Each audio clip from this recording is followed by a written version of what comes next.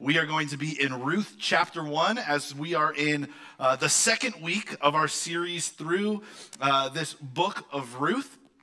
Last week was the 30,000-foot flyover. We examined what the book was all about, potentially who wrote it, the cultural context of where Ruth falls in. We saw that Ruth kind of sticks out like a sore thumb in this portion of Scripture. We're reading through Joshua and Judges. We're reading these historical books. Then we get to this little love story, this narrative that seems out of place.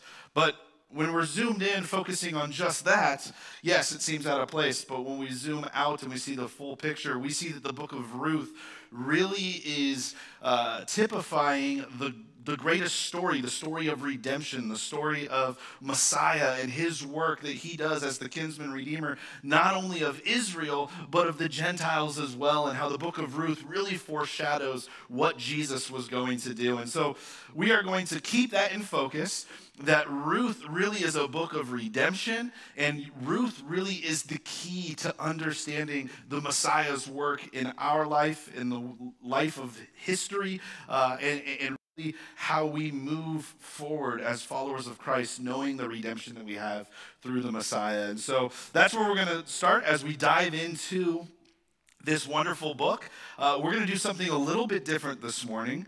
First and foremost, if you're taking notes, the title of this morning's message is In the Land of Moab, Love's Response. We're going to be looking at some responses to situations. We are hopefully going to be encouraged by how people in this narrative respond to hardships. There's different ways of responding. All of them are ways we can learn and glean from. And so prepare yourselves for that. And the reason I say prepare yourselves for that, we're going to do something a little bit different. We're going to read the entire chapter word for word. I'm not going to make you stand and follow along with me on the screen. That would be fun. Maybe we'll work up to that. But if you have your Bibles, Ruth chapter 1, if you don't have your Bibles and you have a smartphone, pull them out, open your Bible app, go to Ruth chapter 1. And if you're still not having either of those, we've got it up on the screens for you. Following along, Ruth chapter 1, this is what it says. In the days when the judges ruled there was a famine in the land. A man from Bethlehem in Judea went to sojourn in the country of Moab, he and his wife and his 2 sons. And the name of this man was Elimelech, and the name of his wife was Naomi. And the name of his 2 sons were Mahlon and Chilion. And they were Ephraimites from Bethlehem in Judah. They went into the country of Moab, and they remained there. But Elimelech, the husband of Naomi, died, and she was left with her sons. And these 2 sons took Moabite wives. The name of one was Orpah, and the name of the other was Ruth. And they lived there in Moab about 10 years. And both Mahlon and Chilion died, and the woman was left without her 2 sons and without her husband. Verse 6. Then she arose with her daughters-in-law to return from the country of Moab, for she had heard that the fields of Moab, that the Lord had visited his people and had given them food. And so she set out from the place where she was with her 2 daughters-in-law, and they went on their way to return to the land of Judah. But Naomi said to her daughters-in-law, "Go, return each of you to your mother's house. May the Lord deal kindly with you as you have dealt with the dead and with me. The Lord grant you that you may find rest, each of you, in the house of your husband." Then she kissed them, and she lifted up their voices and wept. And she said to them, "No one will return to your people." But Naomi said, "Turn back, my daughters. Why will you go with me? I have no sons in my womb that they may become your husbands. Turn back, my daughters. Go your way, for I am too old to have a husband. And if I should say I have hope, even if I should have a husband this night and should bear sons, would you therefore wait until they had grown? Would you therefore refrain from marrying? No, my daughters, for it is exceedingly bitter for me, for my sake, that the hand of the Lord has gone out against me." And they lifted up their voices and wept again. And Orpah kissed her mother-in-law, but Ruth clung to her. Verse 15. And she said, "See, your sister-in-law has gone back to the people and back to her gods. Return after your sister-in-law." But Ruth said to her, "Do not urge me to leave you or to return from following you. For where you go, I will go. Where you lodge, I will lodge. Your people will be my people, and your God will be my God. Where you die, I will die, and there I will be buried. May the Lord do so to me, and more also, if anything but death parts me from you." And when Naomi saw that she was determined to go with her, she said no more. So the two of them, they went out until they came to Bethlehem. And when they came to Bethlehem, the whole town was stirred because of them. And the woman said, "Is this Naomi?" And she said to them, "Do not call me Naomi, call me Mara, for the Almighty has dealt very bitterly with me. I went away full, and the Lord has brought me back empty. Why would you call me Naomi, when the Lord has testified against me, and the Almighty has brought calamity upon me?" So Naomi returned, and Ruth the Moabite, her daughter-in-law, returned with her from the country of Moab. And they came to Bethlehem at the beginning of the barley harvests. Let's pray. God, we thank you so much for your word. God, we thank you that your word is living and active and sharper than any two-edged sword. God, we thank you that your word cuts through the bone and the marrow to the soul and to the spirit and reveals to us the motives and the intents of our heart. God, we pray that this morning you would meet us where we are at. God, that you by your Holy Spirit, the same Holy Spirit who inspired the writer of this book to pen down this story, God, we pray that the same Holy Spirit would reveal to us truth about ourselves. God, that no matter what situation we are in, we would see different ways to respond, Lord, and that we would respond well and that we would respond rightly. God, we pray that we would be built up in our faith. God, as we study this great story, God, that we would be challenged. God, that we would be challenged to live our lives more for you and more like you. God, I pray that we would be inspired. God, as we look at the lives of these heroes of the faith, God, that we would truly be inspired by the boldness, by the response that they have. Lord, that we would not only be encouraged and inspired, but God, we pray that you would challenge us. Challenge our thinking. Challenge our status quo, the things that we have just gotten into the rhythms of. Lord, may you shake things up a little bit and reveal yourself to us in a deeper way. So, Lord, we thank you. We praise you in your son's wonderful and beautiful name. And all God's people said, amen. Amen. We're introduced to a story, and it's seemingly a happy story at first. There's a woman named Naomi. She has a husband named Elimelech, and they have two sons. This would be something that is exciting. But then famine hits the land. If you're familiar with the story of Judges, Israel was kind of on this ebb and flow in their right relationship with God. At times they would be very close to the Lord, and at other times they would be very far from the Lord. And the Lord would send different calamities their way to help redirect and point them back to him. And we find Israel at this time, as they are in the land, they are facing famine. And so Elimelech and his wife Naomi and their two sons, they hear that there is good land across the Jordan River, across the Dead Sea in the land of Moab. And so they travel to the east.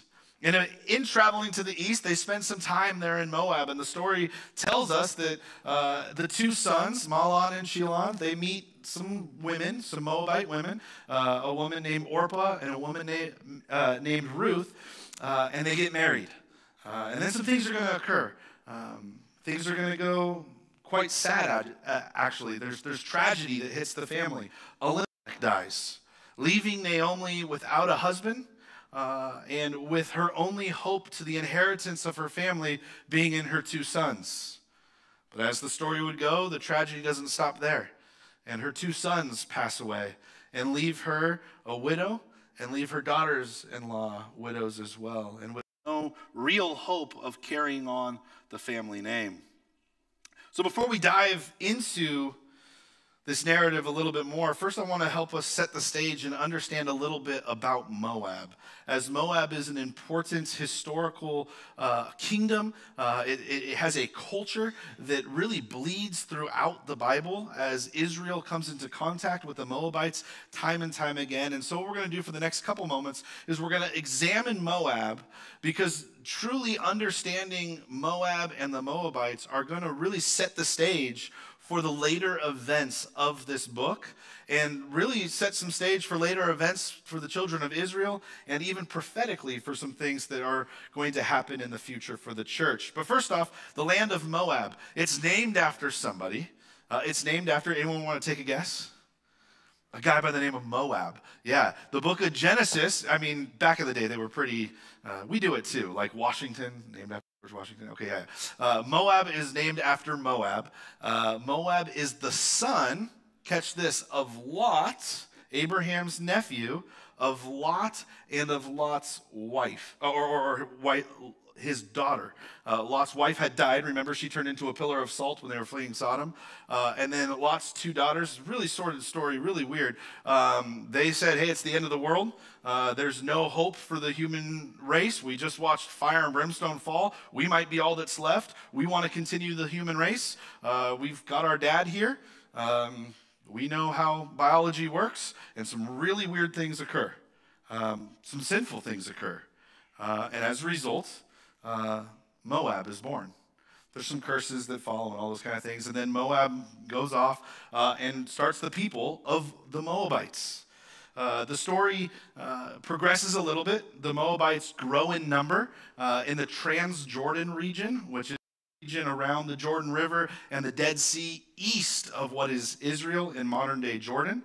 The Moabites worship a Canaanite deity known as Chemosh. Chemosh is an interesting deity in the Canaanite pantheon. He may be related to some Assyrian or Akkadian deities, and there are some that even relate him to a more ancient culture than Assyria and Akkadia, a region known as Ebla that existed in that region. But what is known about Chemosh is that he was a god who, according to them, would grant you glorious victories in battle. He was almost kind of like a genie of sorts, where if you would do things for him, he would do things for you, and they would be favorable.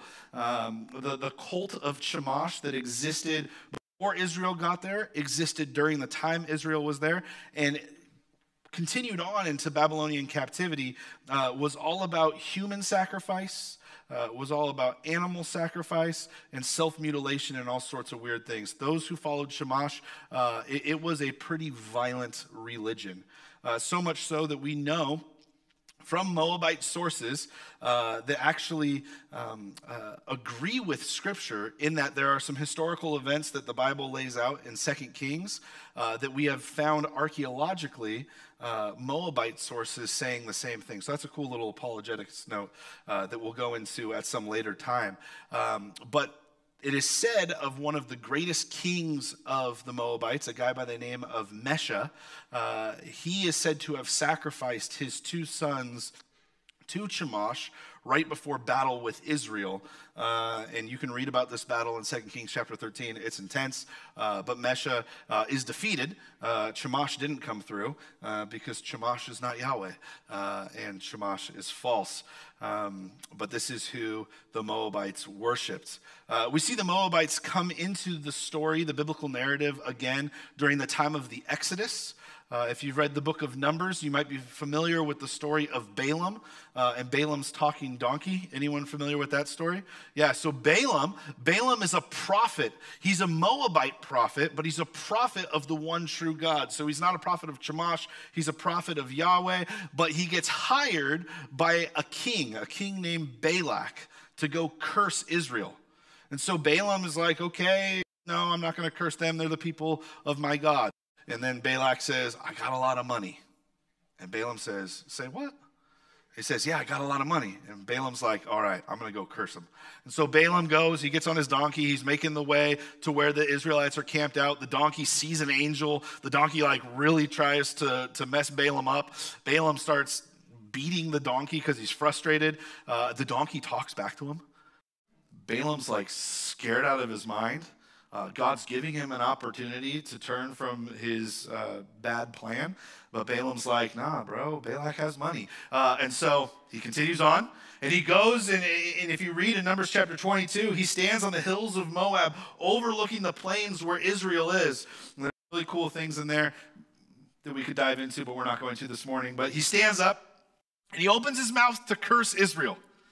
And all that can come out of his mouth is blessing, which he's not getting paid to bless, he's getting paid to curse, which is unfortunate for him.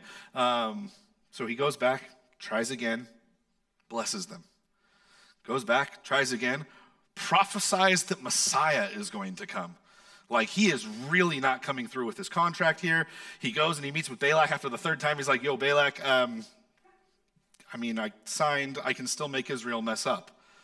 I can get them to curse themselves. Balak's like, how are you going to do that? And Balaam says, you know those Moabite women? They're like kind of cute. I bet we can use them to seduce the Israelite men into fornication, adultery, and all these kind of things, and then they will incur the curse of Yahweh on themselves. And Balak says, okay, sounds good. You still get paid. They go to the Moabites.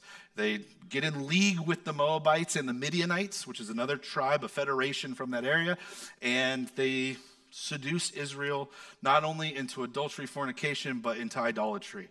We see this idea of Chemosh working its way into Israelite culture. Chemosh went by another name that was used by the Amorites, which was Atar. Atar is related to the Arabic god that is in connection with Venus, has connections to the Babylonian god Ishtar. And we can actually see that by the time of the kings, there's Asherah. Asherah is directly connected to Chemosh. Chemosh is even said in Moabite literature to be the consort of Ishtar or Asherah. And so this idolatry is leaking its way into the Israelite culture because of the Moabites. Fast forward from the Exodus, fast forward from the time of Balaam and Balak to the time of the Judges, right around where we are in the book of Ruth. But before the events of Ruth take place, Israel actually, in one of its dips when they were away from Yahweh, they fall under the subjugation of Moab. This rebel nation, this opposition to the true God, Moab comes into control. And they have a king by the name of Eglon. Anyone play Sonic the Hedgehog out there? Okay, yeah. Remember like the bad guy, the egg guy? Yeah, that's what I think when I hear Eglon. But just know this, Eglon was a very hefty individual. The biblical writers, they don't pull any punches with calling him out on his obesity. And he rules wickedly. The Moabites are subjugating Israel, and it's not good. And as God does during the time of the judges, he will raise up mighty men, mighty warriors, mighty women who will make a stand for Yahweh and direct and point Israel back to Yahweh. Just so happens, this is one of my favorite biblical characters, God raises up a lefty. Any lefties in the house? All right. Yeah, there's very few of us, but God will still use us. Hey, there you go. Yeah. You have three. Yeah, me, my dad, my brother, we're all lefties. I'm the only true lefty because my dad and brother still throw a football and shoot a basketball with their right hand. But us true lefties who are only left-handed, God uses. No, his name is Ehud. There's a guy in the Bible named Ehud, and it's clear that he's a lefty, and this is what is so cool about this. Ehud is a southpaw, so he wears his sword on the opposite side. And as a result, he's able to conceal it because everyone else is drawing with their right hand from the left. He's drawing with his left hand from the right. Ehud somehow works it out that he's able to be in the chamber of Eglon the king, and when the guards and the palace attendants are not there, he whips out his concealed sword with his left hand and he drives it into the gut of Eglon. Bible gets a little bit graphic in here because he's so large that like the sword and part of his arm get enveloped. And yeah, it's you can go read it for yourself in Judges because we're recording this. There might be kids listening to this. It's not a beautiful picture. It is a beautiful picture because God uses Ehud, this Israelite judge, to set the people free from Moab. Then we get to the time of Ruth, where Moab is actually in kind of a truce with Israel, and there's some good happening in Moab. There's not famine, so some Israelites are going to Moab. Fast forward to the time of David. David, the king of Israel, is actually friendly with Moab, partially because we're going to see Ruth, who's a Moabite, is actually in David's family tree. So he's like, I'm going to respect you. But a few generations later, you've got Solomon. Solomon was kind of friendly with them as well, so friendly that he said, hey, Shamash, very cool. There's lots of gods. Do you want to open up some temples in the Jerusalem area? This is a bad thing.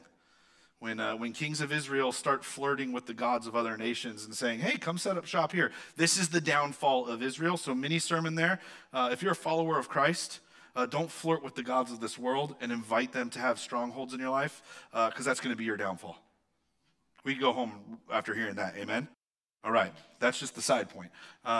Solomon says, Shamash, you can have a high place here on a hill in Jerusalem. And from that point on, kings of Israel begin to worship Shamash in secret.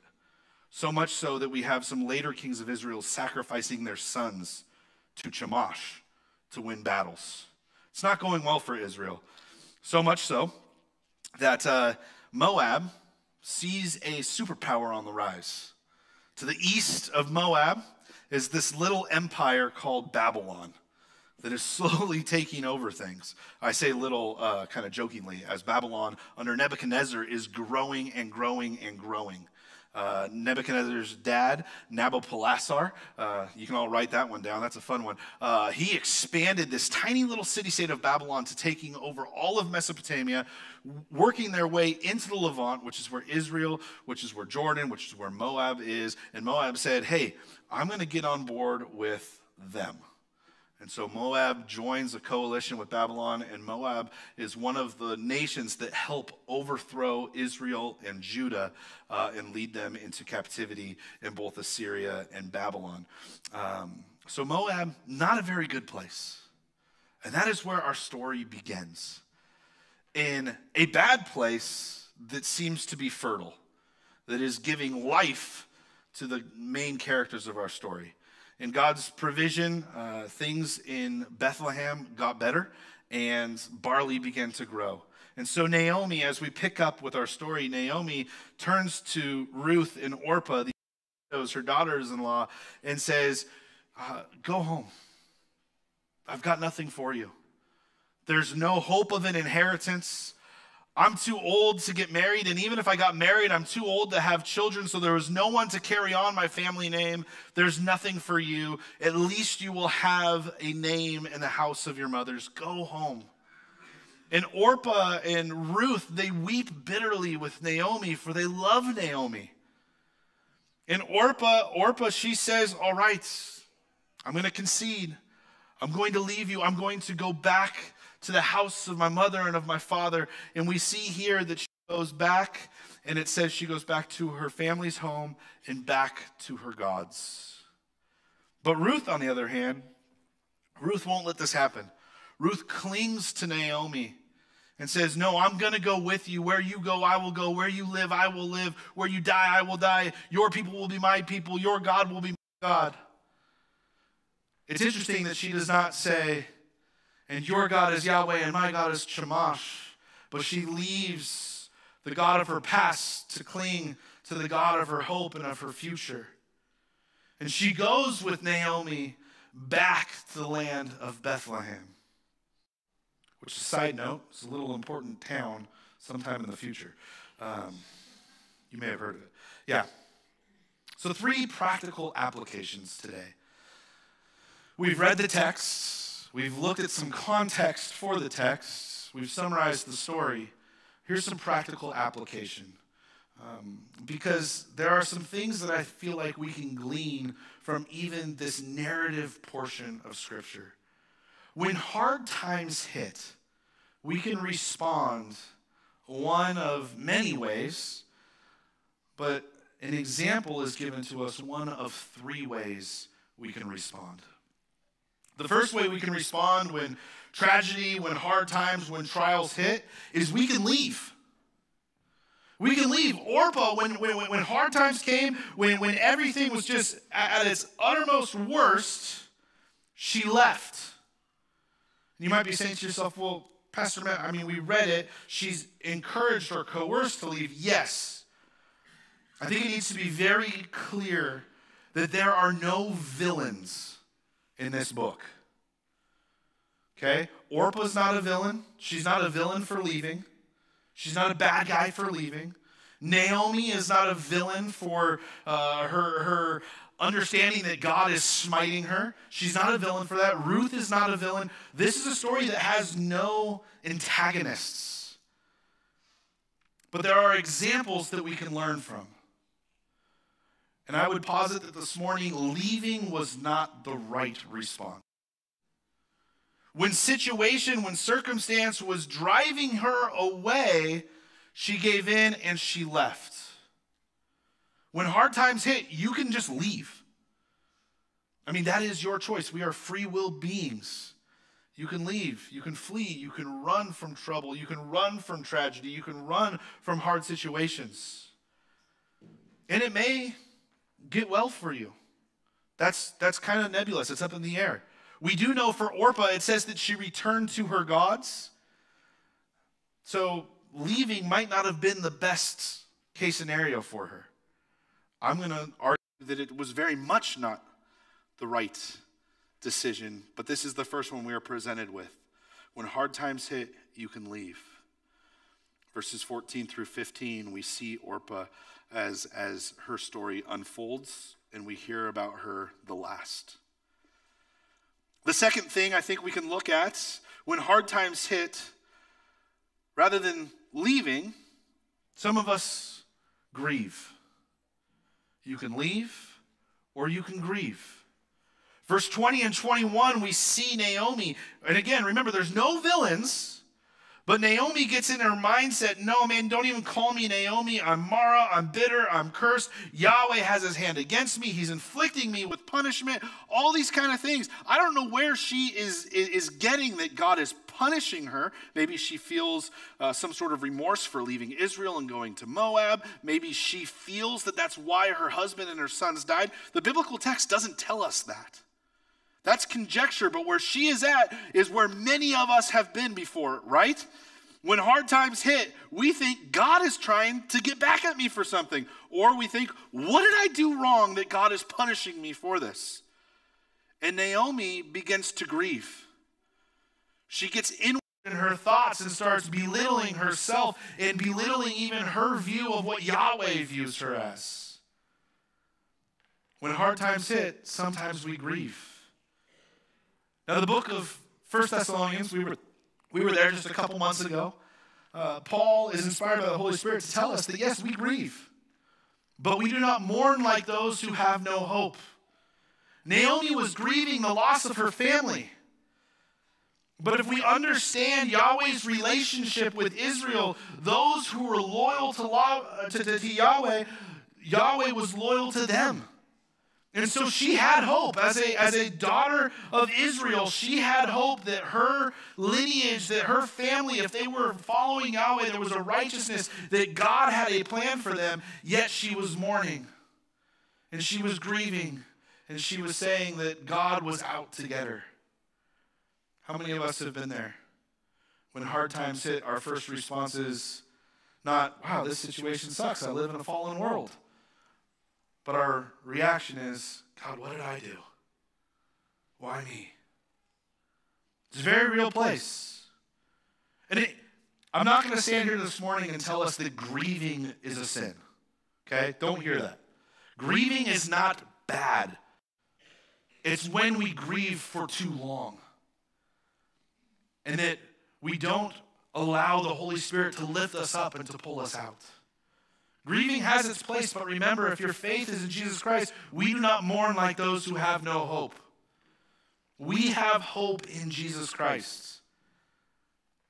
That's going to bring us to the third practical application of this text. When hard times hit, you can leave, you can grieve, or you can cleave. See what I did there? Side note, I sent this as a text to Pastor Dave and Pastor Kyle earlier this week. Hey, guys, these are my sermon points. And Pastor Dave, our wonderful lead pastor, responded to me with, yes, and the third point is, you can catch a plane to Tel Aviv.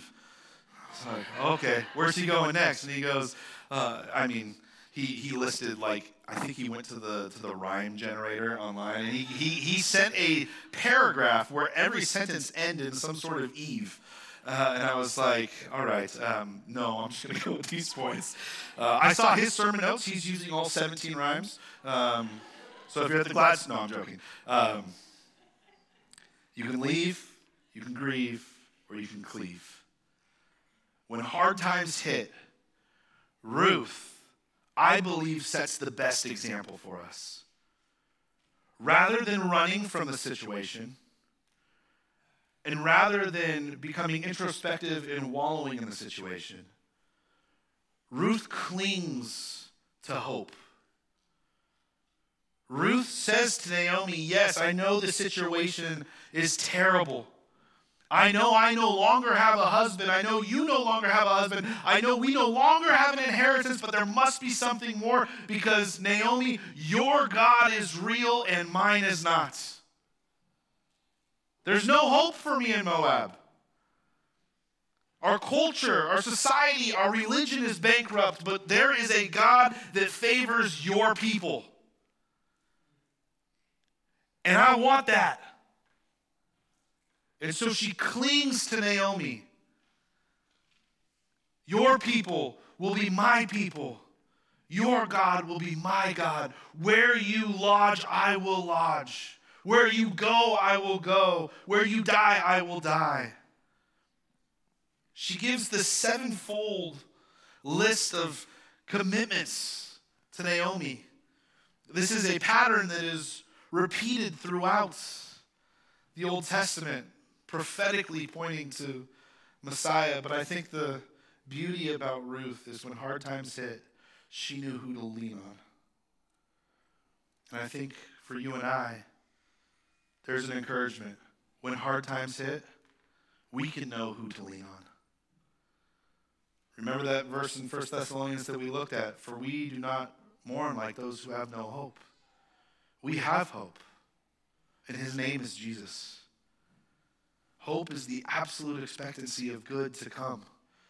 It's not some frivolous idea, not some like mythical thing off in the distance that maybe someday. No, it is absolute, and it is here, and it is now, and his name is Jesus.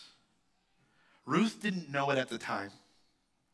She didn't say, oh, there's going to be some dude born in a little town that Naomi's from, who's going to be a baby born in a manger, who's going to save humanity. She didn't know that. But she knew there was something about the God that Naomi served that she wanted to cling to. Now, the beauty of the story is Ruth is in the ancestry of Jesus. This whole story points and paints the picture of redemption. But redemption starts when we lean on the Redeemer. Say that again. Redemption starts when we begin to lean on the Redeemer. The beauty is he's already done the redeeming. We just got to acknowledge it. But we can feel it in our own lives when we lean, when we cleave to hope, when we cleave to God. I'm going to invite Mariah back up at this time as she's going to lead us in worship to close the service. But our pastors here at Hillside, it's been a fun practice over the last couple months. 3 different campuses, 3 different pastors preaching. We write out our notes, we share our notes with one another, and we kind of amalgamate different things. And Pastor Kyle, the Southeast Campus, is having inclement weather today as he lives all the way out in St. Helens. Took him 5 hours to get home on Wednesday because of snow. So Pastor Kyle is going to be live streaming the Southeast Campus's message later on today. But he sent his notes this morning, and as I was praying and finalizing my thoughts for this morning's service, I read the closing remarks that Kyle had in his sermon, and they were beautiful. And so I said, you know what, Kyle? I'm going to borrow those because I think they're really good.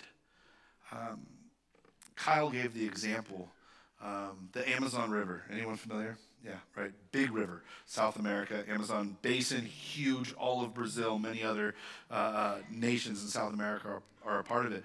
But the Amazon River has so much discharge of water that in the Atlantic Ocean, you can track the current of the Amazon River upwards of 200 miles off the coastline.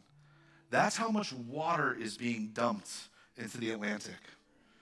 And there's stories of in the 17th and the 18th century of sailors in that region. Because not only is the Amazon dumping out into the Atlantic there's also some pretty still waters where storm cells and wind systems, they don't pick up in that area very much. And there's recorded account of many ships getting stuck in the Atlantic right there. And any good sailor knows that when you get thirsty, you don't just throw the bucket over and drink the salt water, because it's not going to end well. And so there were entire crews of ships that would die of dehydration because they had no fresh water to drink. But there's also recorded history of ships and crews that were familiar with the area that would come alongside these ships that were stuck, that weren't being manned anymore because people were passing out of dehydration. And they'd yell across the bow and they'd say, "What's wrong?" And with chapped lips and parched mouth, they'd respond, "We have no water." And the crew would say, "Lower your buckets. Do you not know you are sitting in fresh water?" As the Amazon discharging into the Atlantic there had pushed the saline level of the water down so much that it was potable water.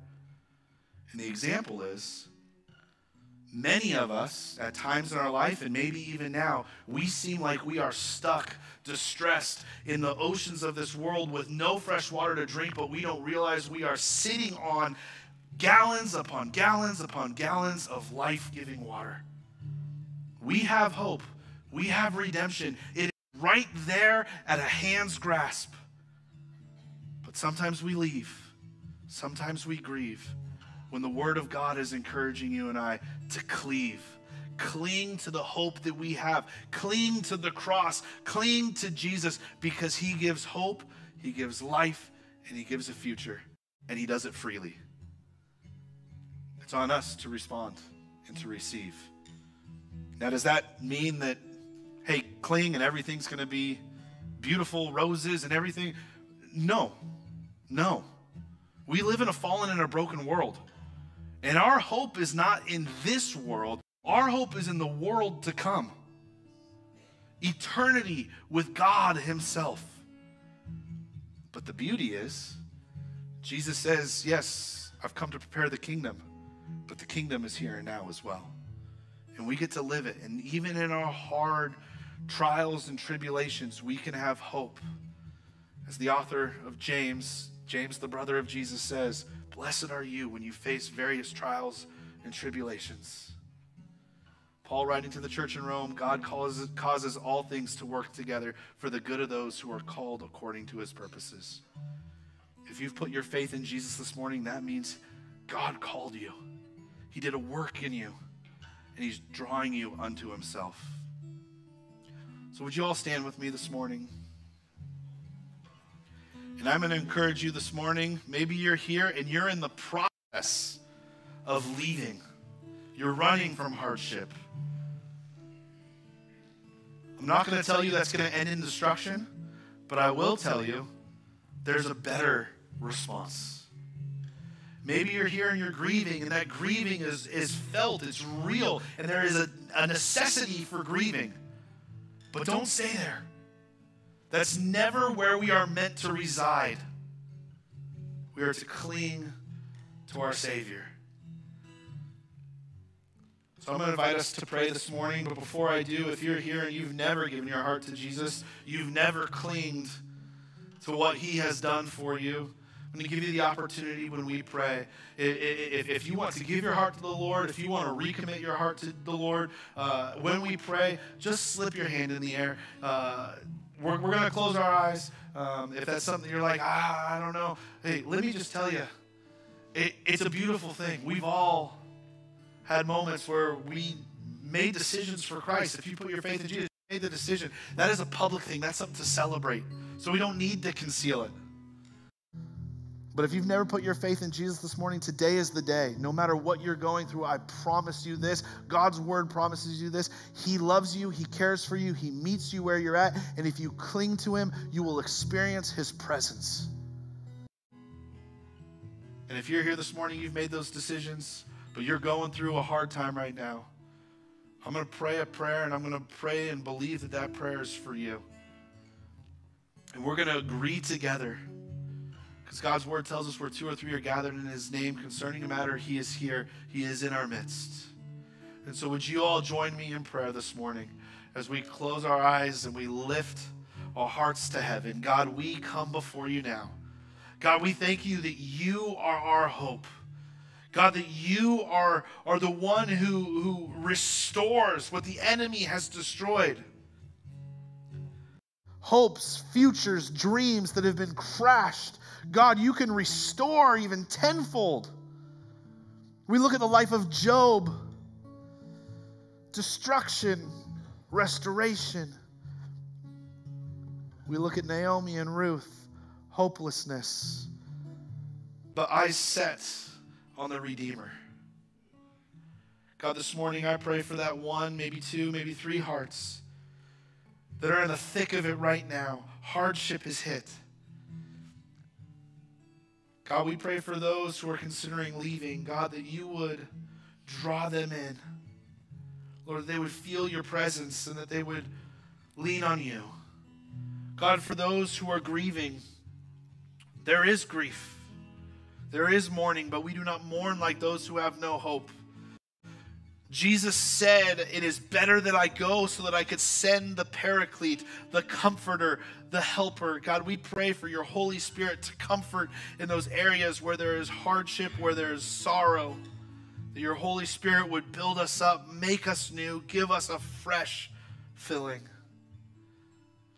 God, for all of us, that we would find ourselves like Ruth, that we would cling to the hope that we have in you, that we would cling to the promises that we have in you, that we would cleave to you and say, God, where you are, I want to be. Where you go, I want to follow. God, what you say, I believe. God, that we would see your plan, your purposes prevail in our lives. So, Father, we turn to you. We fall to our knees. We wrap our arms around you like Ruth did there with Naomi on a road leading Moab on way to Bethlehem. And we know, I'm not leaving. I'm staying with you because you've always been faithful. God, we love you. We worship you. We praise you this morning. Be with us as we go from this place. God, may you receive all the glory, the honor, and the praise forever and ever. Amen.